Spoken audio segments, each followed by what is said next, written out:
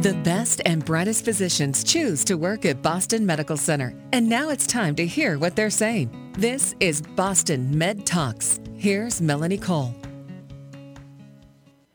Do I need to see a doctor, or can I manage something that happens to my children at home?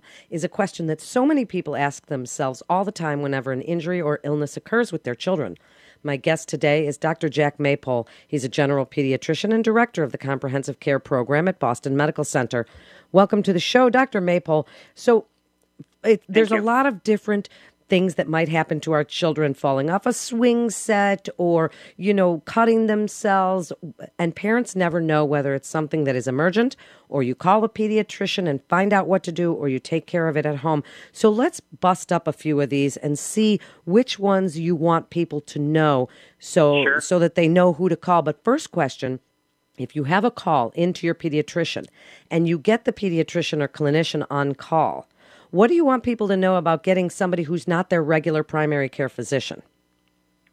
That's a great question, and certainly something as someone who takes on a lot of phone call, meaning covering for the primary care practice, would appreciate being put out there. And I think as with any time you're dealing with someone with a clinical background, if you show up in the emergency room or a walk-in urgent care clinic, or in this case on the telephone, it's really important to be mindful of a few different things and help the person on the other end of the line, someone like me, for example, understand the context and situation. First of all, who are you and who is your child and what's the situation? What is the concern? And then, and thereafter, we'll follow the usual back and forth. What happened? When did it begin? What are your concerns? How does the child look now? And what is your sort of feeling that we can do now, or what needs to be figured out in terms of, does the child need to be seen? And after that, I think for parents who have kids with complicated illness or who have important things like medicine allergies, letting that information get communicated before you hang up. So if you start just from there, you're off to the races and off to a really good start. So let's start with some of the simple things that kids come up with, cuts and scrapes. And so if they get one of these and the edges of a cut gape open, do they use Neosporin, bacitracin? Do you like covered and moist? Do you like, some people say let it air dry? What do you like, and how much bleeding do we put up with before we call you guys freaked out? Yeah, well, I think I'm going to back off and sort of say, first of all, who are we talking about? It's a very different question if you're describing an infant or a toddler and having to sort of fall in and scrape their knee in the dining room versus someone who had a more extensive injury. So really, we have to first step back as parents and caretakers of our kids and sort of say, there's the wound, but how's the child doing? So I think with that in mind, the ones you should worry about are those that really seem to be associated with the child being unconsolable. Every child under at least the age of 12 tends to get teary or upset with a significant fall and skin injury. But if the usual stuff, the hugs, the kisses, the ice, the patting, and the distraction and the consolation really aren't working, then it's maybe a signal to do just a survey of how your kid's doing. Are they making sense? Are they alert? Are they conscious? Or is there anything else that may suggest a deeper injury? Okay, let's pretend you've done all that and you're reassured, and it looks like a more superficial scrape, which looks, I've heard described as like road rash or raspberries. So for that sort of thing, doing the usual putting a Band-Aid or some clean gauze or a moist, clean towel over it to offer some cooling and to abate the bleeding is a good idea. If there's a bruise, you may want to do some ice to the area for maybe 10 or 15 minutes thereafter, and constantly reassess as the bleeding stopped. And do they seem to be okay? And if it's over a joint, are they moving that all right? When it's more extensive, if it's deeper, and like you said, if it's got a gaping aspect, like a fish mouth, that might be something that needs some stitches or maybe some cinching shut with some skin glue, and might be a reason to snap a cell phone shot of it and call your doctor's or your provider's office and see if they can help you assess it and figure it out over the phone. I love that you brought up snapping a cell phone shot of it, because that's something new that we can do. Mm-hmm. And following along that theme, bumps and bruises happen to everybody. When would you say, okay, if your child has a bump or a bruise, this is when you do need to call the doctor? Yeah, great question again. So I think classic example is the toddler shin. So anyone age 2, 3, 4, 7, it's pretty much 100% guaranteed that I'm going to find bruises on their shins. which is a good sign that they're running and jumping and crashing into things at low speed and having those badges of honor on their legs. I think for parents who have a really excellent spider sense over their kids, it's when they feel like the bruises that they see are out of scope or really seem much more exaggerated for the story of how the injury happened. Like I bumped into a door and the whole side of my arm is black and blue. That would either mean we have to go over the story again or there might be something else going on.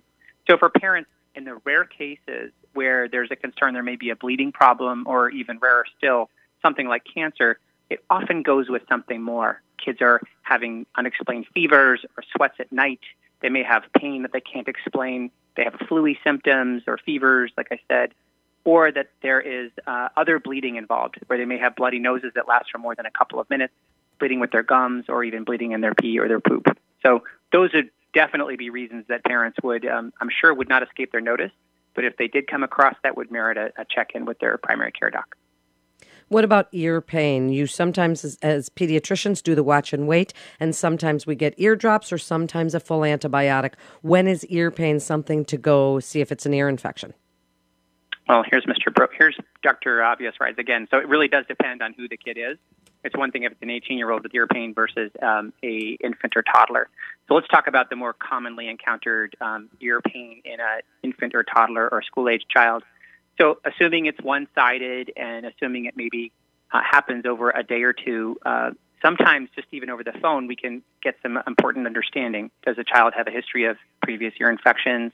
Does a child have a history of getting surgery for those kinds of things? And those would be important details to share with the person you're talking to on the phone. And then in season, or depending on what their activities are, if they're swimmers, that might help cue us to delineate if it's a swimmer's ear or external ear infection or a middle ear infection.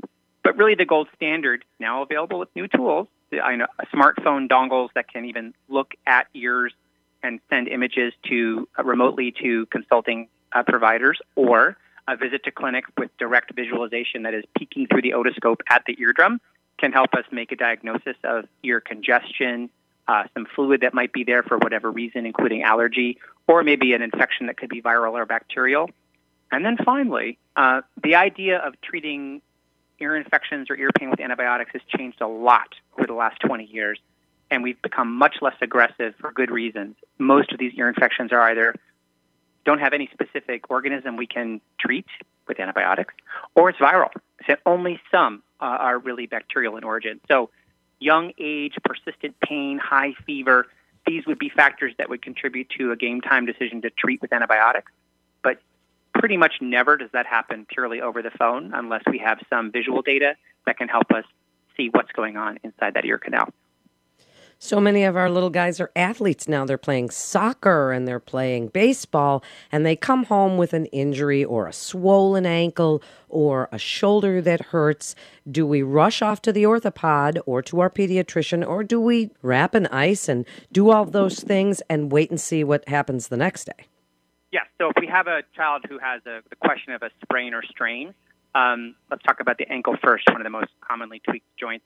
So there, if a child has had an injury at, say, sports practice and is able to bear some weight and is walking with a mild limp, I think that's right there very reassuring, that it's more likely a mild muscle strain that can recover with some at-home supportive care like you described. If it's something where a child is unable to bear weight on a twisted ankle or worse, a knee, that's something which may merit at least a check-in with the primary care practice, just to at least understand and really maybe explore more deeply over the phone what might be going on, and if they need to be referred for imaging at an emergency room, for example, or followed up in the next 24 to 48 hours if there's a lack of improvement. If there is a question of injuries in the what we call the upper girdle, the upper extremities, shoulders, elbows, wrists, similarly, gentle ranges of motion, as with the legs, never forcing a child to move if beyond a point range if there's tenderness or discomfort, and just doing that kind of overall gut check assessment that parents are so good at. If you're just really concerned the child is not responding well to the usual care plus Motrin or Tylenol, maybe a good time to check in with their provider. So, Dr. Maypole, are there resources online that parents now, all we do, we go right to the internet and we look Sure. up whatever it is. We see a rash on our children and we go, and we go right to the internet.